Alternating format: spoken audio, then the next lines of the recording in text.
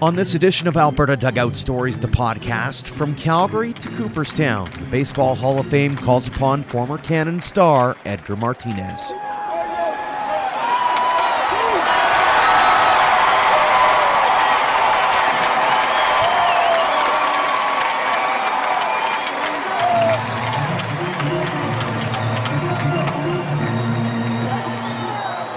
They say patience is a virtue. For Edgar Martinez, he's no stranger to waiting around, whether it was getting to the major leagues in the first place, being patient at the plate in his long MLB career, or most recently for a call from the Baseball Hall of Fame. But in his 10th and final year of eligibility, the Seattle Mariners star finally got the news as Hall of Fame President Jeff Idelson made the announcement Tuesday afternoon. Over 18 seasons with the Seattle Mariners, Edgar batted .312 with 309 home runs and 514 doubles, retiring as the team's all-time leader in runs, doubles, walks, RBI, extra base hits, and total bases.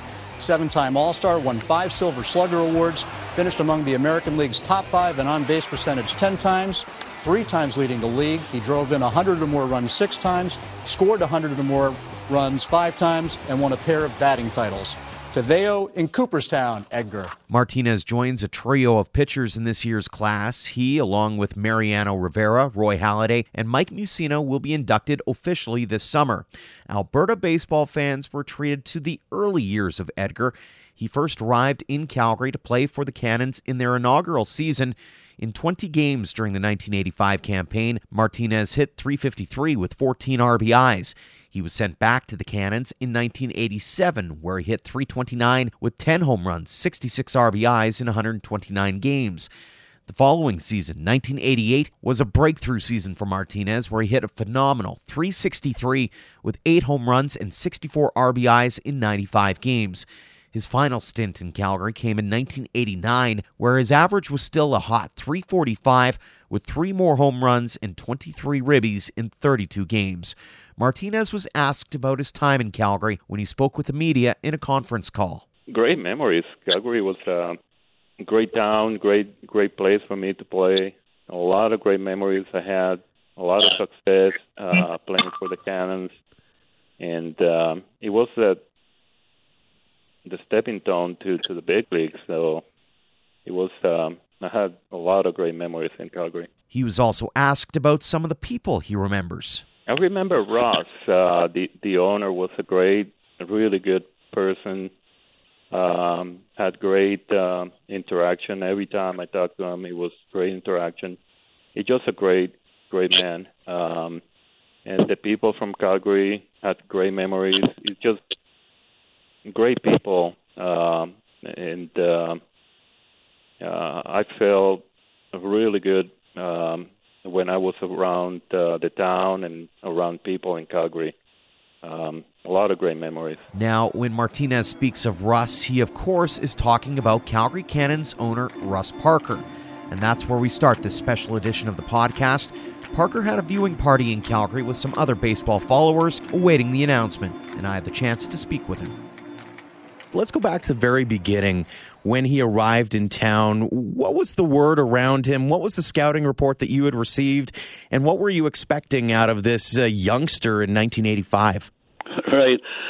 Well, we were told that he was going to be a short-term fix for a third baseman that had gone down on the injury list, and but not to expect too much offense. But he was a pretty good glove at third base, so as it turned out, when he came and joined us, he really was a bit of a punch-and-Judy hitter, and he wasn't driving the ball, a bit soft liners to the opposite field, but, no one worked harder. No one got to the practice before him. Early in the afternoon, he'd take extra hitting and do whatever. And then, of course, the following year, he started driving the ball up the gaps and off walls. But no, initially, we were not expecting too much. Mm-hmm. When you look back on his time, what sticks out to you in terms of his personality and what he brought to the Diamond as a youngster? Well, again, his work ethic, and he just was always willing to get out on the field for extra work. And, he was sent down on 3 different occasions from Seattle after he'd been called up. And normally the rule was that baseball, coming down from AAA, you were allowed, I believe it was 72 hours to report back to the AAA team, and Edgar was always there the next day, and so I will always remember that. But for sure, nobody worked harder at honing his skills than Edgar. So. It's a fascinating thing when you think back on guys who get sent back to the minor leagues that early in a career. It can be a little disenfranchising. It can be a little bit. You can be a little bit annoyed, maybe. But did you ever get the sense that he wasn't thinking very highly of the Mariners at that point by sending him down so frequently? Well, like most players, I think he felt he belonged up there. He had some good ball players ahead of him, so he had to be patient. And Dick Williams, the manager at that time with the Mariners, he was the guy that always wanted the veteran guys. Didn't have the same patience as some managers with the young players. So, yeah, he was a little disturbed, but you know what? He was just determined to get back up there. I've read this story about how he used to put numbers on tennis balls and put them inside the cages, and when he was hitting them, he'd call out the number as if he was paying that much attention to it.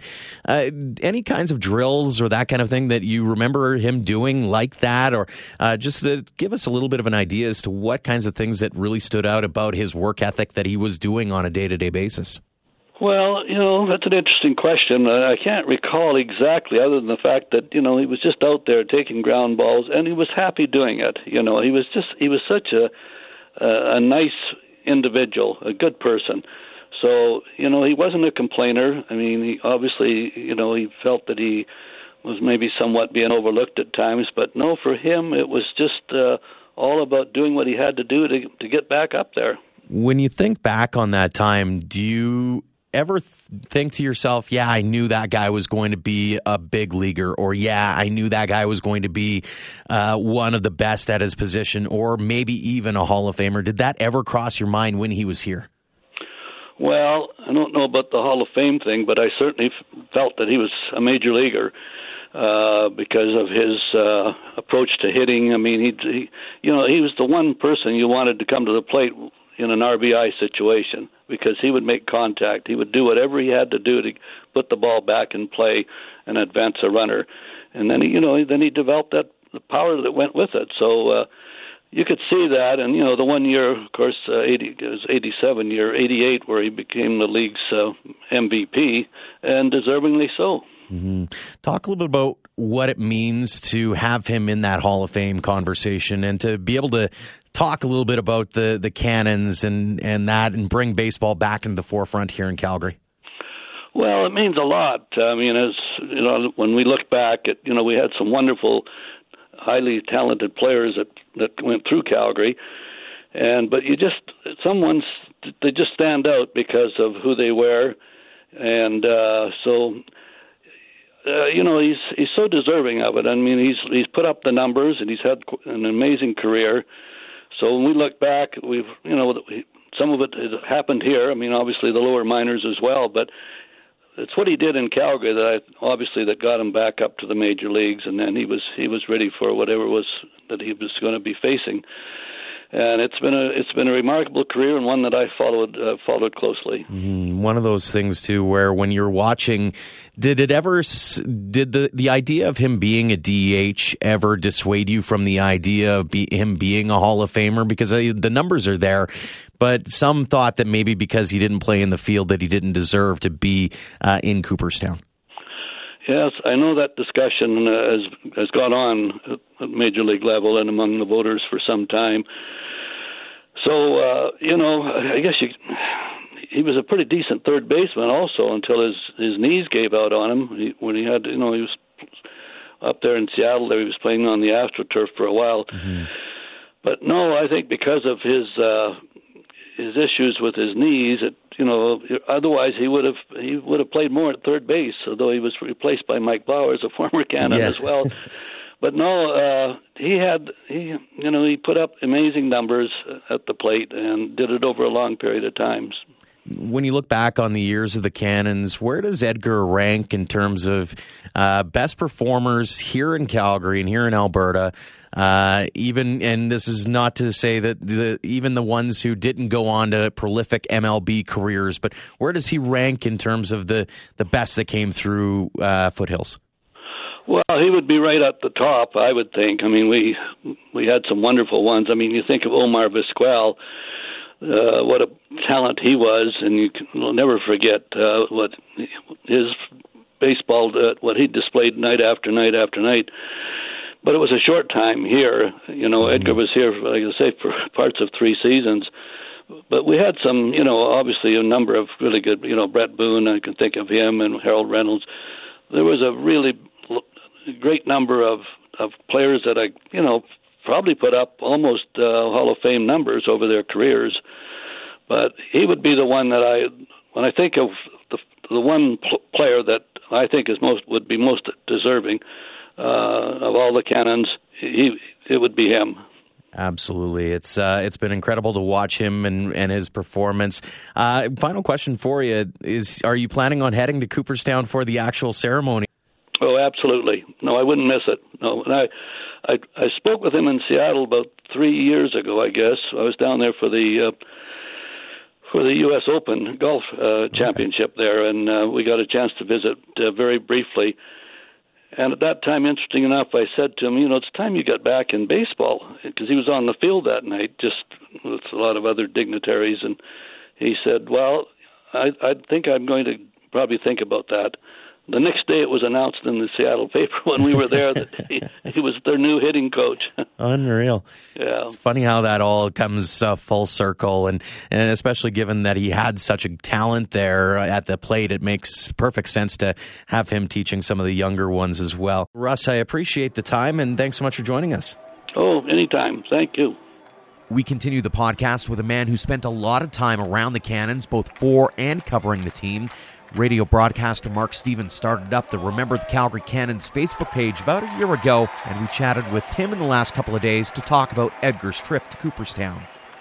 When you look back on his arrival, 1985, first year of the Cannons being here, it was only a kind of a cup of tea in a sense in that first stint here, but what really stands out to you over those 3 or 4 seasons that he was a part of the Calgary Cannons organization?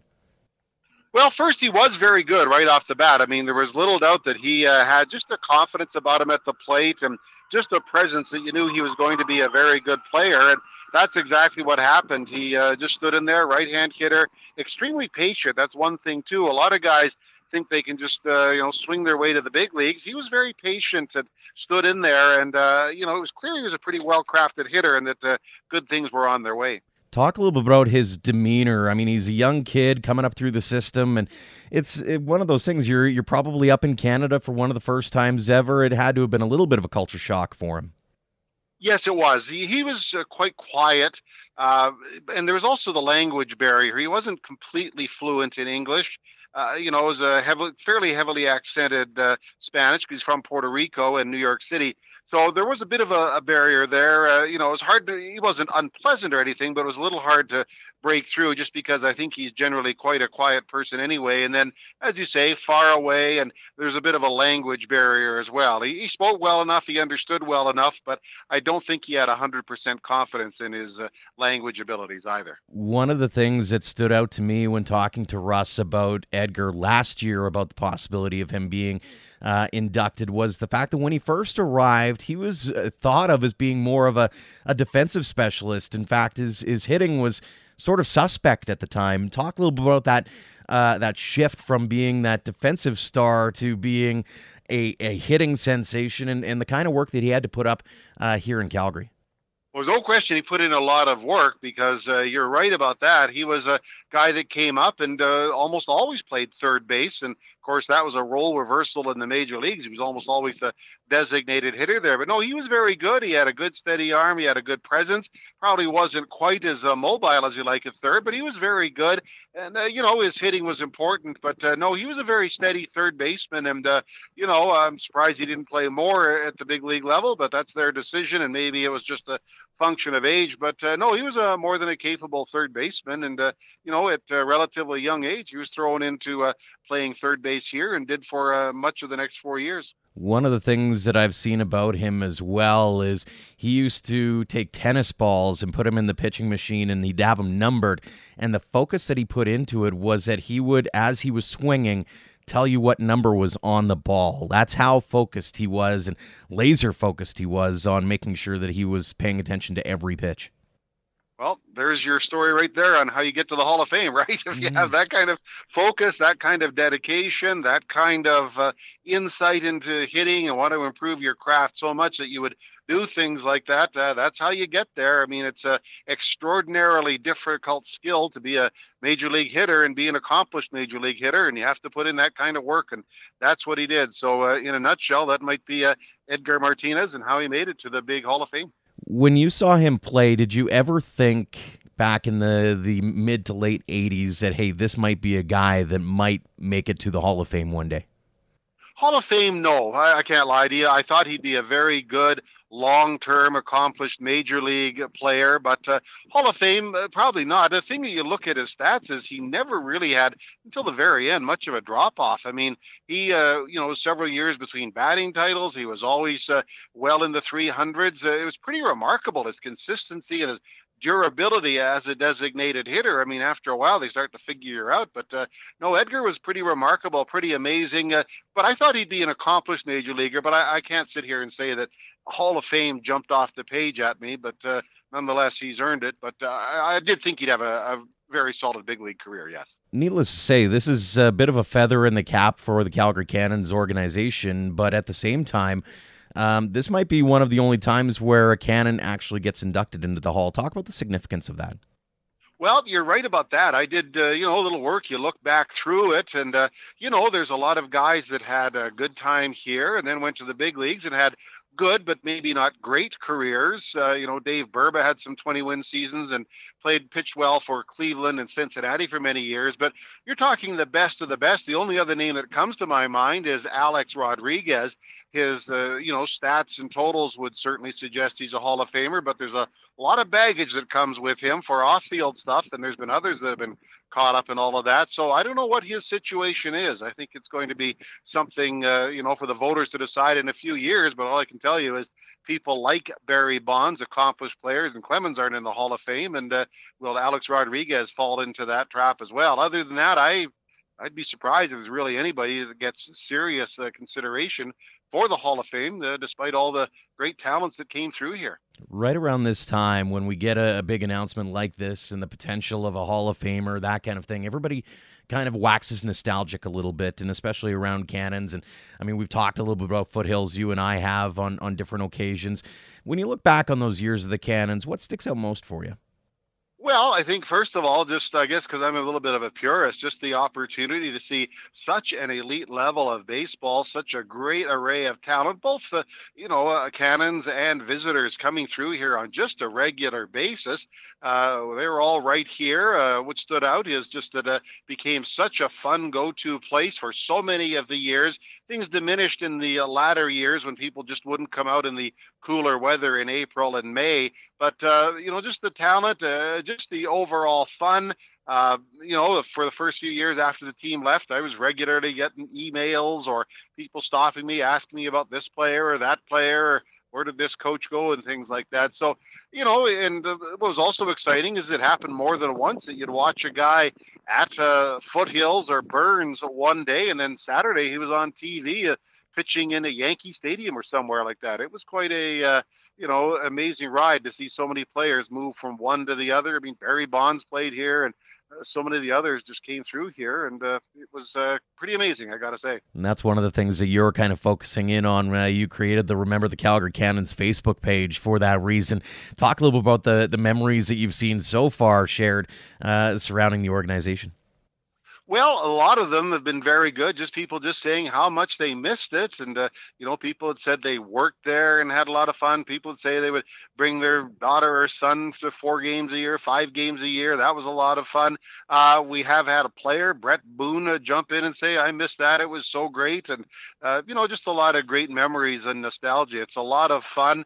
This all started, I guess, ironically, as you were talking about with Edgar's possible induction last year. I said, well, that'd be kind of neat to do something something about it. And then I said, well, somebody should do something about it. And then I said, I guess I'm a somebody, so let's do something about it. So I made up the page roughly a year ago today, and have really enjoyed it, diving back into the books and seeing some of the stars and some of the great players that came through here. And not only that, but you get to see some of the old school swag as well, right? And bring that out for good reason.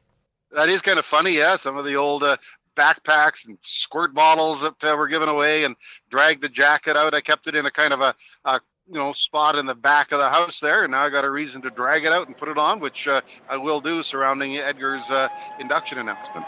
Thanks to Mark Stephen as well as Russ Parker earlier on in the podcast for joining us. That'll do it for this edition, but if you head on over to albertadugoutstories.com, our own Ian Wilson has penned a great story on Edgar and his Calgary connections. It includes quotes from former teammates like Brett Boone and Mario Diaz. We also, of course, want to again congratulate former Calgary Cannon star Edgar Martinez on being named to the Baseball Hall of Fame in Cooperstown. Thanks again to all of you for listening and supporting Alberta Dugout Stories.